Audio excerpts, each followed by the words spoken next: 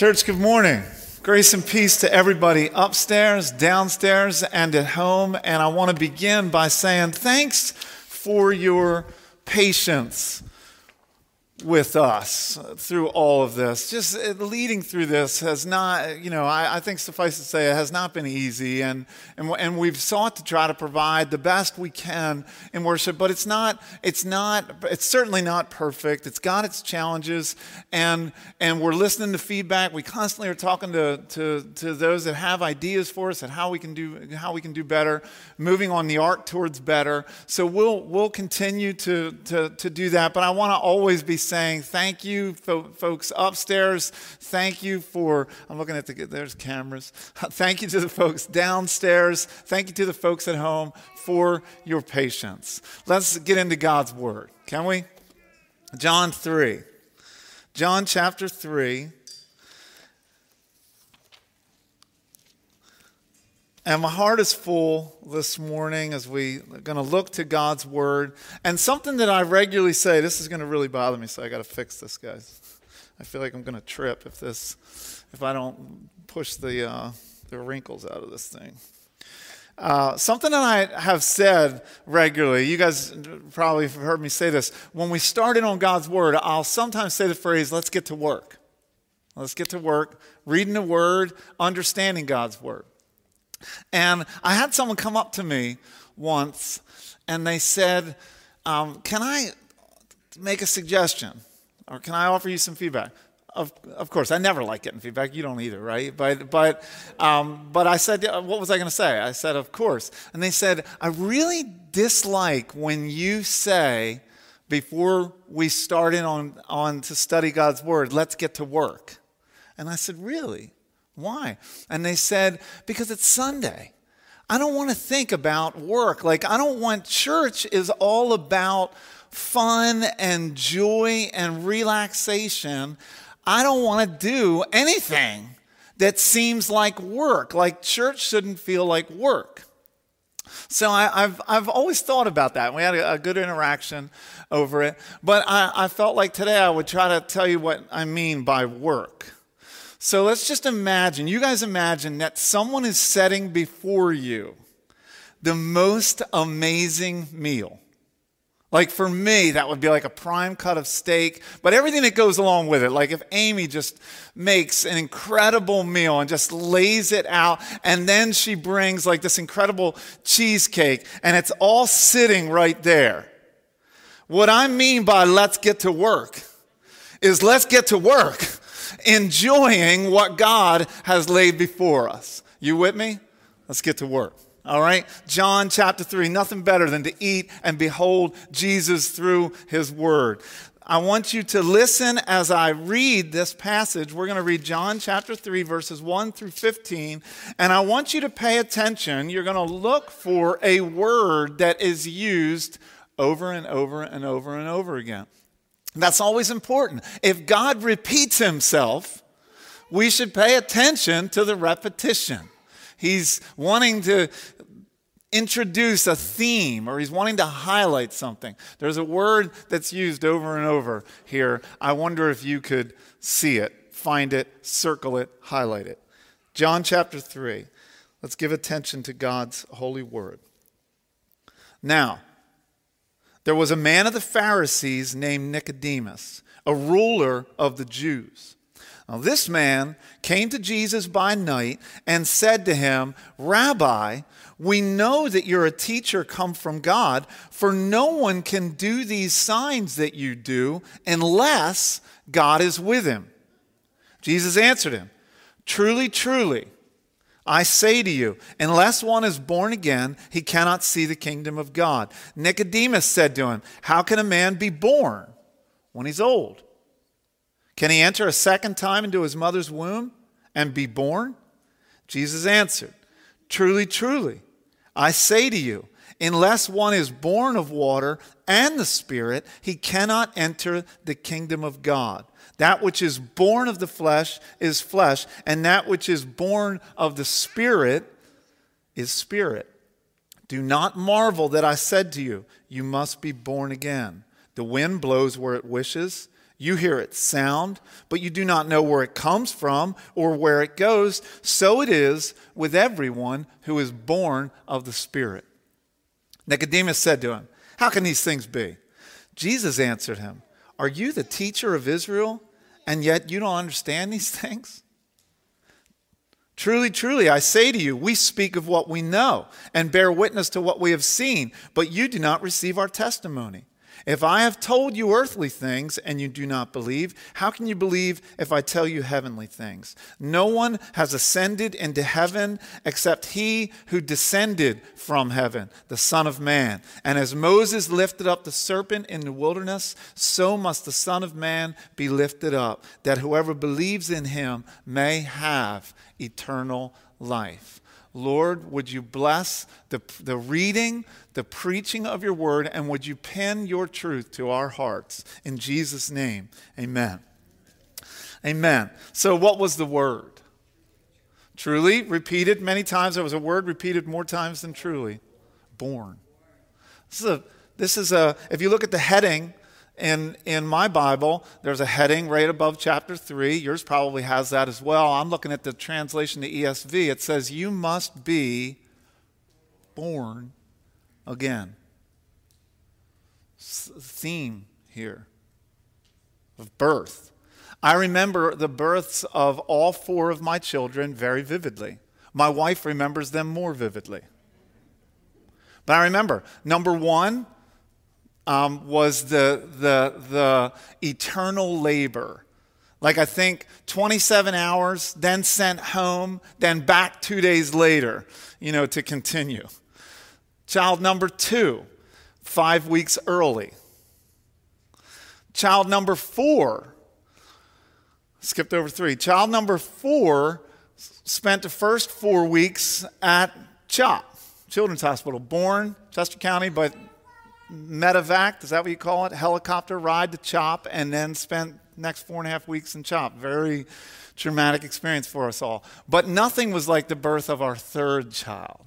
3rd child, I'm just going to give you the condensed version because I think I've shared with you before, but basically Amy was really, really pregnant and wanting to get rid of this child. So she took, and I'm telling you ladies, pregnant ladies out here, this stuff works. She took a couple gulps of castor oil in order to start contractions. And boy, did it. I had about a 45-minute drive ahead of me. You ask why, that's a whole other story. But I had to get her in like a 45-minute drive. I had to drive her screaming, telling me to pull over and me to deliver the baby, which is something I would never do. I knew that was words of Satan. I don't deliver babies. So I drove. I remember I had my Plymouth, what do they call this? It was like a Plymouth Acclaim, like screaming down Route 1 to the Jennersville Hospital, like 110 miles an hour, just flying, and Amy screaming, and it was this chaotic night. And from the moment she had her first labor pang till I was holding our 3rd child, Jesse, was like 42 minutes. It's craziness. I remember the birth of our 3rd most vividly. This is a passage about being born again. Weird phrase. You think about it. And Jesus having this conversation with a smart guy, Nicodemus, and Nicodemus is having a hard time understanding it. He's talking about spiritual birth. If I could summarize this morning's sermon, I would say it this: born once, die forever. Born twice, live forever. What does that mean? Let's get in and try to understand it. Now, R.C. Sproul is reading his commentary, which was really helpful to me on this passage. But he tells a story. He says that this is one of the most difficult texts he's ever wrestled with. Now, this is a man who's gone on to be with the Lord, but spent 60 years preaching and teaching God's word. And he says that this is one of the most difficult texts. And one of the things he did was he connects this, and you should do this, you should connect the text that you're reading now to the last thing that the writer said. And the last thing that John told us was that Jesus, Dave Sharp preached this sermon, he said when Jesus on his part did not entrust himself to man. Why? Because he knew what was in the hearts of men and women. It doesn't just mean men, people.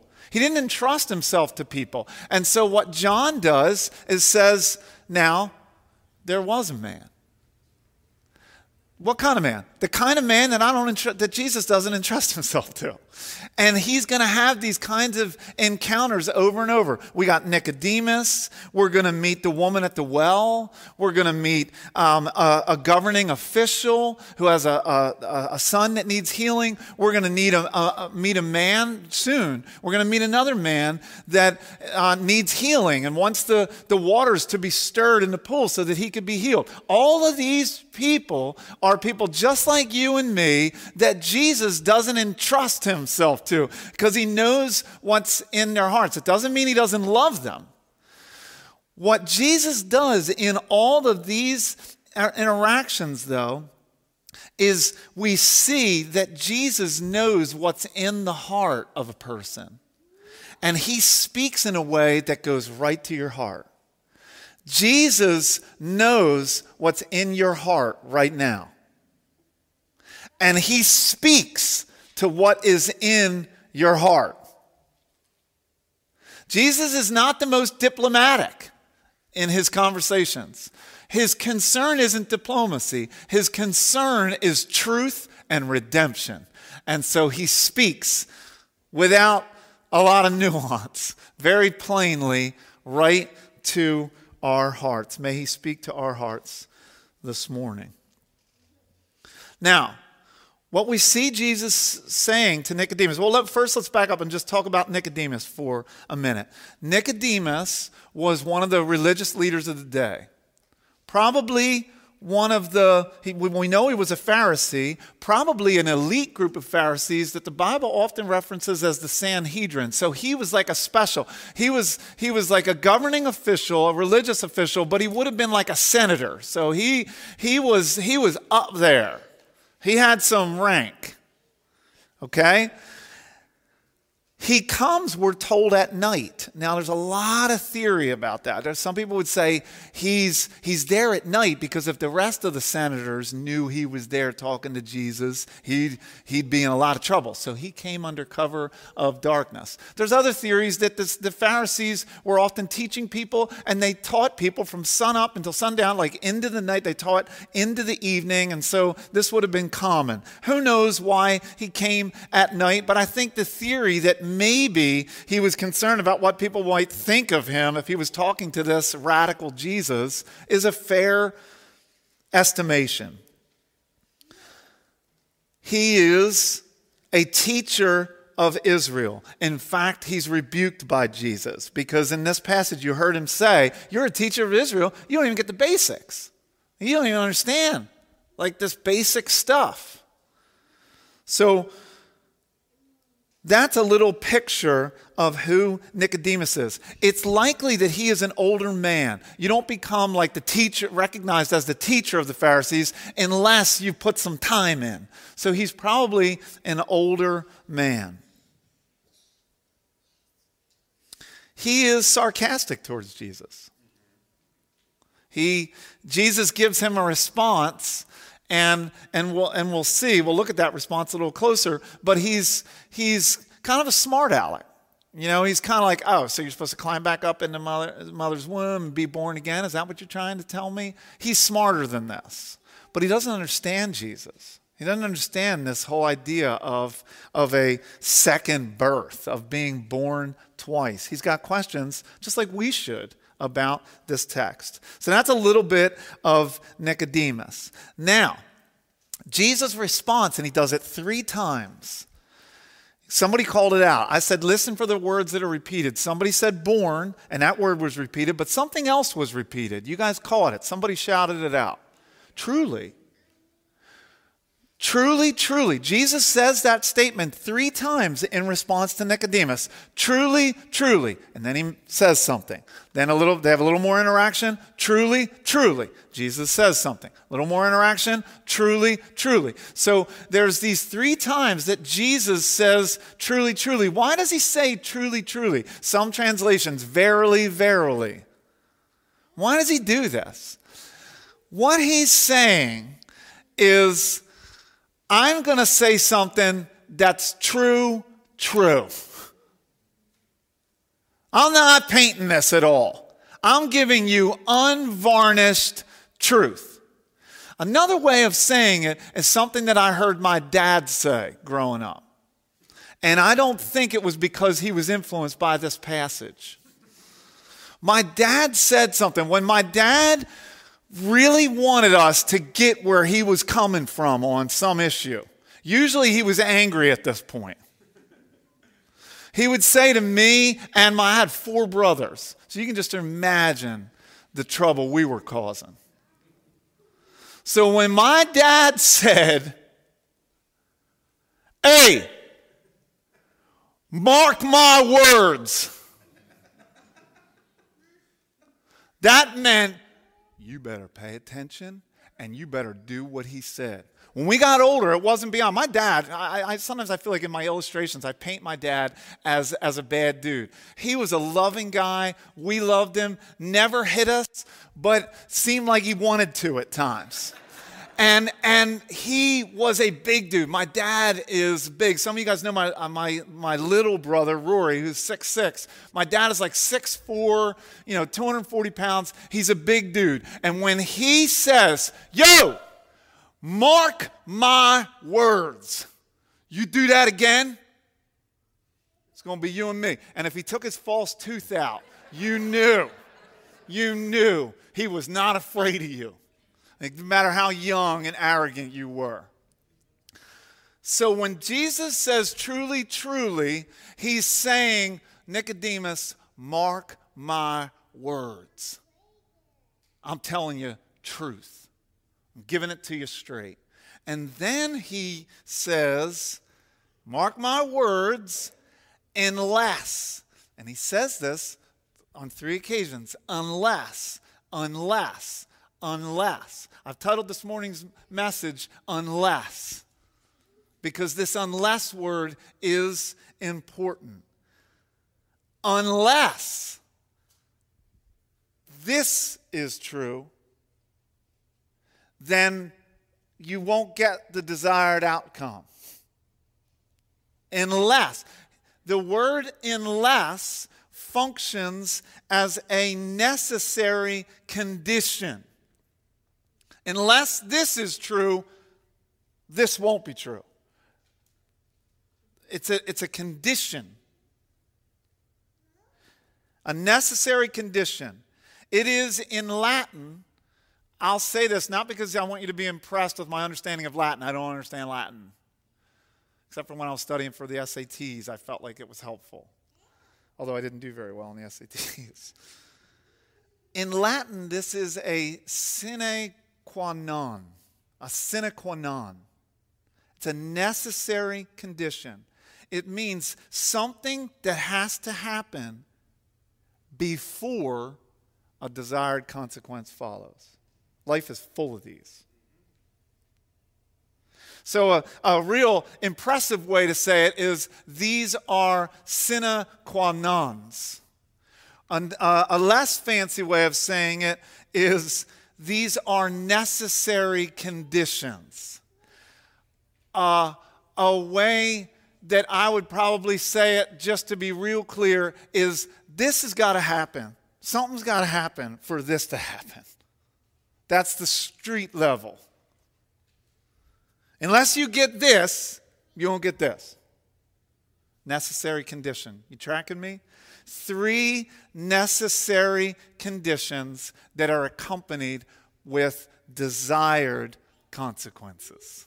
Okay, so we're going to look at three of them. There's three right here. We're going to look at three. He said three. He said truly, truly. He said mark my words 3 times. We'll look at the 3 things that he said. 3 necessary conditions that are accompanied with desired consequences. You guys with me?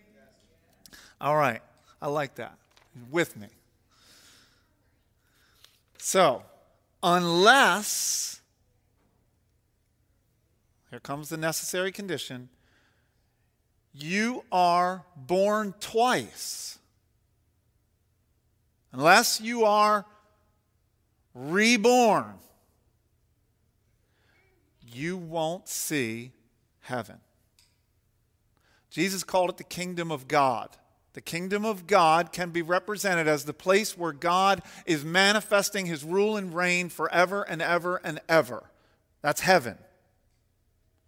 The necessary, if you want to see heaven, if you don't ever want to see the place, by implication, that is reserved for those who don't get born twice, who are not born again. If you don't want to see that place, referred to in the Bible as hell, there is a necessary condition. Unless, Jesus says, one is born again, he cannot even see the kingdom of God. You won't see heaven. Unless you're born twice, you will not see heaven. In addition to your natural birth, there is something more. You must be spiritually born. You must be reborn. There's a big phrase in the 70s. Born-again Christian.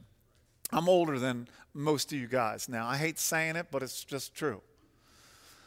My mom got saved in the mid-70s. She actually, I saw Christine here earlier. She was singing this morning, but her dad pastored the church that my mom actually went to.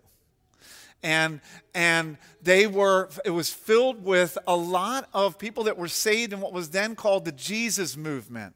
So they were interesting people because they looked like hippies, but they were all for Jesus. So God, guys with really long hair, earth shoes, peace signs. They looked like they just came off of a Grateful Dead show, but they were excited about Jesus. And so this phrase, "Are you a born-again Christian?" became really popular because it was around that time that a Watergate scandal and President Nixon and all of that was happening, political times of turmoil as well. And Charles Colson, who was part of Nixon's cabinet, actually got saved through all of this and went to jail for his part in Watergate. And he became a Christian, and he wrote a book that became famous called Born Again. He's referencing this passage. I remember, I think I had a shirt. One of my brothers and I had a shirt where it was just picture like a T-shirt from the 70s, and it had a hand on it like this. Somebody giving the peace sign, and then underneath it said Born Again. And my brothers and I wore those T-shirts that my mom had given us.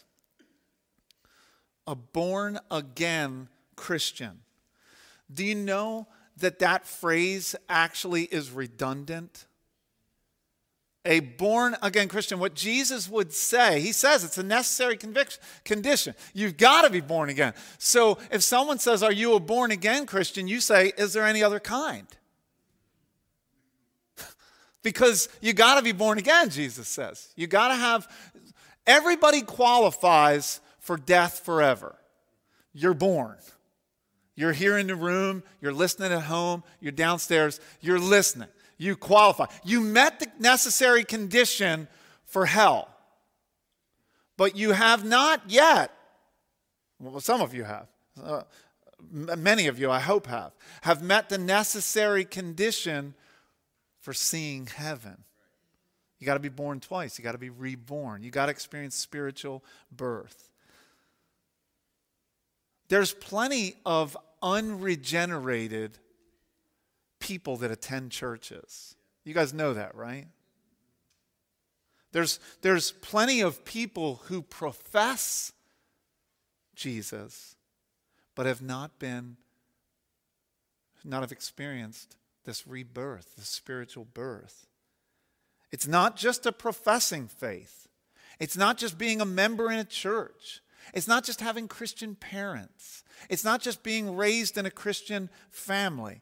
Those that see heaven are those that have experienced a supernatural transformation of soul. You have been brought from the kingdom of darkness into the kingdom of light. It's a work of God's supernatural grace. That's what it means to be regenerated. Are you regenerated? Have you been reborn? Unless you are born again, you will not see the kingdom of heaven. Those are Jesus' words. Then there's a little bit of interaction. Nicodemus becomes a little smart with Jesus. How can a man be born when he's old? Can he enter a second time? This is crass. Can he climb up into his mom's womb again and be born? Jesus answers him. This is the second necessary condition, which is accompanied by a desired consequence. Truly, truly, I say to you, unless one is born of water and the Spirit, he cannot enter the kingdom of God. Second necessary condition. Unless a person is born of water and the Spirit. Desired outcome? They can't enter heaven. So, necessary condition. Unless a person is born of water and Spirit, what in the heck does Jesus mean by this? That's a hard one. This one is the thing I spent the most time on, trying to understand this. And I'm still not quite sure how clear I am on it. I'm going to give it my best. But unless, Jesus says, unless you meet that condition of being born of water and Spirit, then, and then he adds, it's not just that you won't see heaven. He says you won't enter heaven. This is why when I'm preaching, I want there to be this sense of like that Jesus would have created in this moment. Like, this is serious stuff, guys. What I'm saying here is if you die having only been born once, then Jesus says, I'm saying what Jesus says is you won't see heaven, you won't enter heaven. Stuff is real. Like, you gotta start to wrestle with, where are you going? We're a young church. You look out, look around at you. Mostly young people. We're not burying a lot of people at Brandywine Grace Church, but people are living and dying. This stuff is life and death. When you are on your deathbed, these words will mean a lot to you. And I believe that the Holy Spirit would want to impress this truth upon your heart right now for yourself and for your kids and for your neighbors and for everyone around you, that they would be able to know what's going to happen when I die. Jesus says you're either going to go to the place where those you have membership if you were born once. You're going there. But if you want to be with me forever, John's writing this book. Believe in his name and have life now and forever. How do I get that? You've got to be born again. You've got to have a relationship with Jesus. You've got to accept Jesus. Not just profess him. Oh, I prayed a prayer. I go to church once in a while. I like Jesus. No. Have you been born of water and Spirit? Have you been born again? The question that everybody is asking right now, or should be asking, has to do with you. You should be asking yourself, is that true of me? That's what this passage wants to do. Now, should you think about others? Yeah, you should think about others. But it's first about in the mirror. Is that true of me? Have I experienced supernatural? Have I experienced the supernatural transforming power of the Spirit such that I was dead in my sins and living like someone who was dead in their sins, but because of the mercy and the power and the grace of God, I have been made alive. Is that you? God wants that to be you. That's what Jesus is getting at. Born of water and spirit. What does this mean? All right, I'm going to give it to you. You guys can listen. I'm going to give you my explanation. You guys can listen to it and see if it makes sense. You can go home and do some of your own study and try to wrestle through these things. It could mean that born of water means naturally born. Born just like every child is born of a gush of water and blood, and we won't get graphic. Maybe I just did, but you've seen that. You've had to watch, if you're a husband and you did those prenatal classes, remember those classes? I'm looking at people that have had these classes. I remember I was watching those classes. They were showing the childbirth, and I was like, whoa, I don't know if I can do this. But I didn't do like one guy in that class who fell out, like boom, fainted. I said to Amy, be glad you're not married to that dude because I'm going to stand by you. He's out. He can't take a little bit of blood and water flowing. Anyway, some people think that's what he means by water. I don't think that's it. I don't think that's what he's talking about because that's kind of what he's already said about being born again. He's saying something a little nuanced here. A lot of people think, unless you're born of water, baptism, and of the Spirit, you won't enter the kingdom of heaven. So he's talking about, you got to be baptized and you have to be renewed, changed, brought to life, regenerated by the Spirit. So he's talking about baptism. Baptized by water, regenerated by the Spirit. That's a good thought, but I don't think that's it either. And here's why I don't think that. Because he was talking to Nicodemus, and he expected that Nicodemus, who was a teacher of the Old Testament, would have known these things.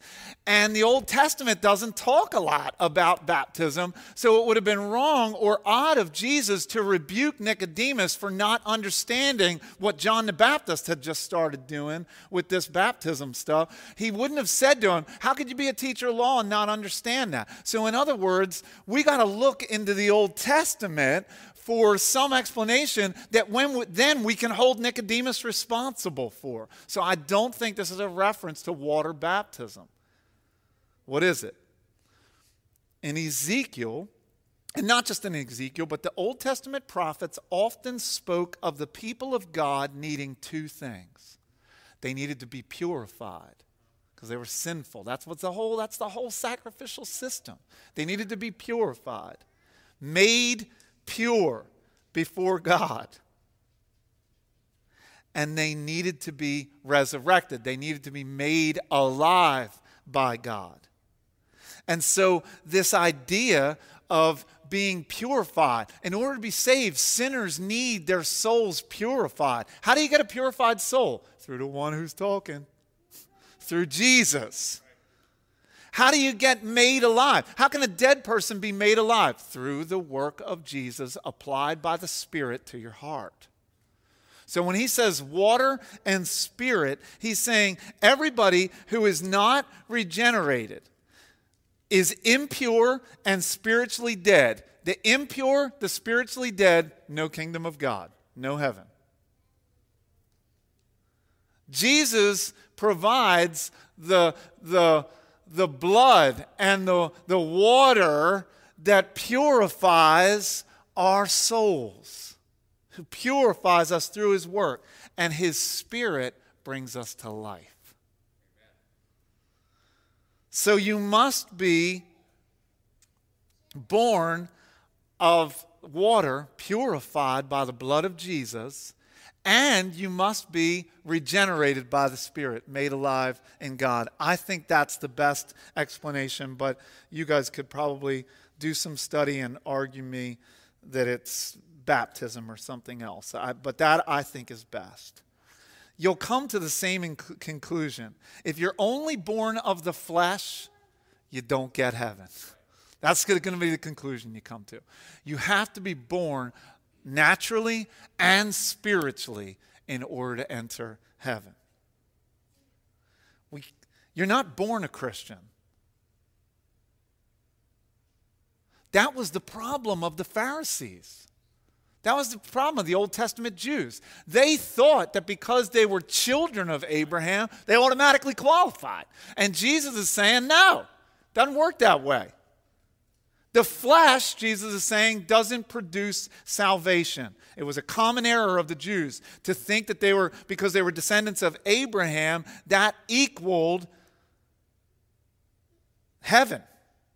And Jesus and the New Testament teachers and the Old Testament prophets told them over and over again, that's not true.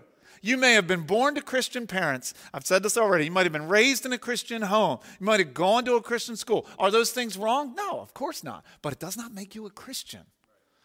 In order to be a Christian, you got to be born of water and of spirit. You got to have your soul purified by the blood of Jesus, and you got to be regenerated by the Spirit of God, made alive. Otherwise, you are not a Christian.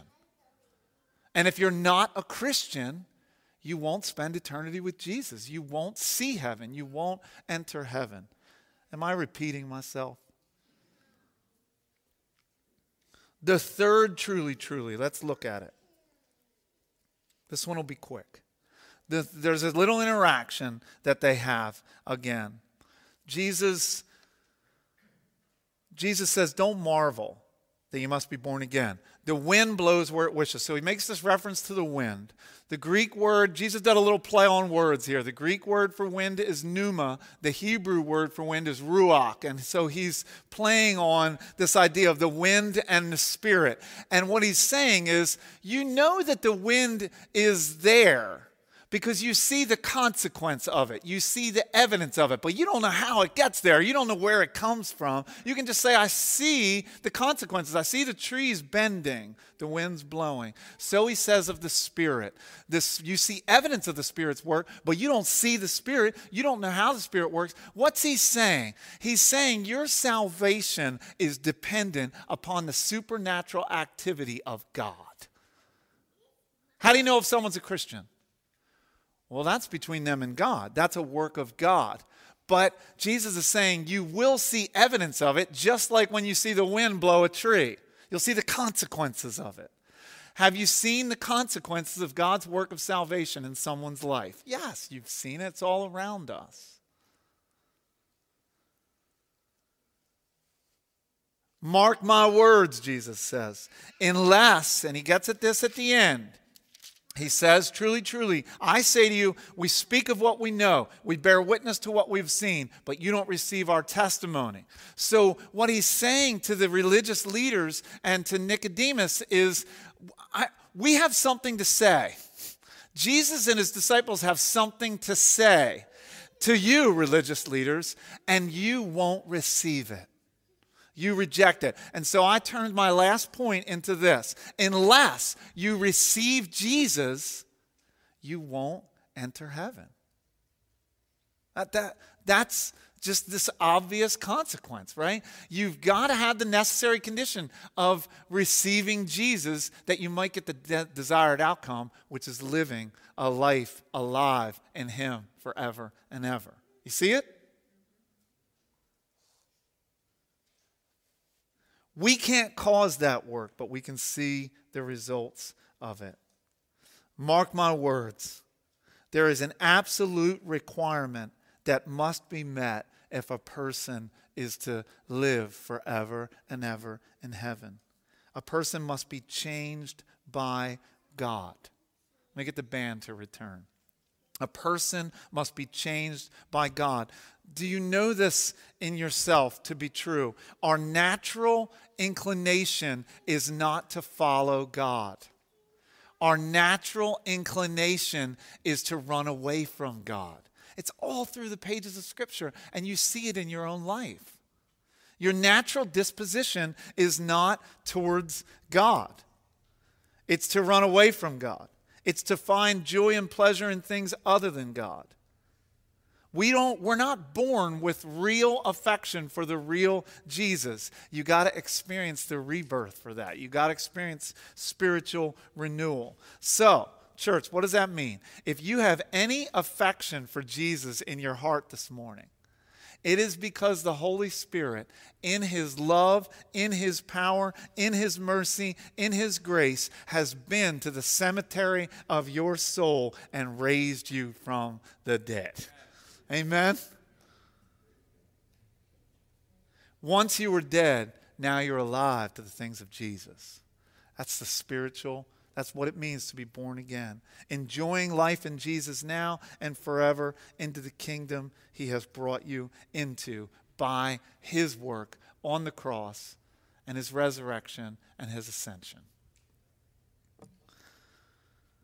I didn't know where to end this sermon. I feel like I got to the end and I was like, that's it. That's it.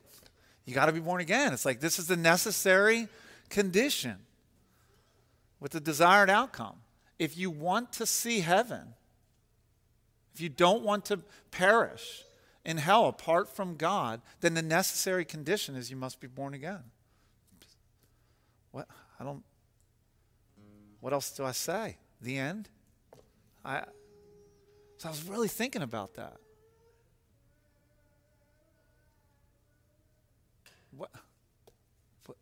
What else can I say? And then I started thinking, what about Nicodemus?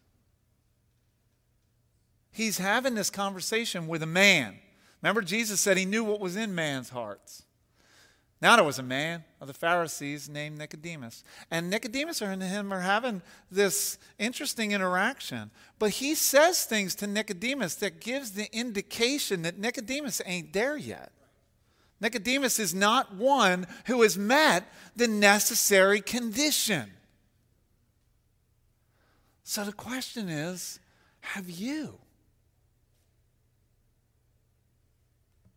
Have you been born again?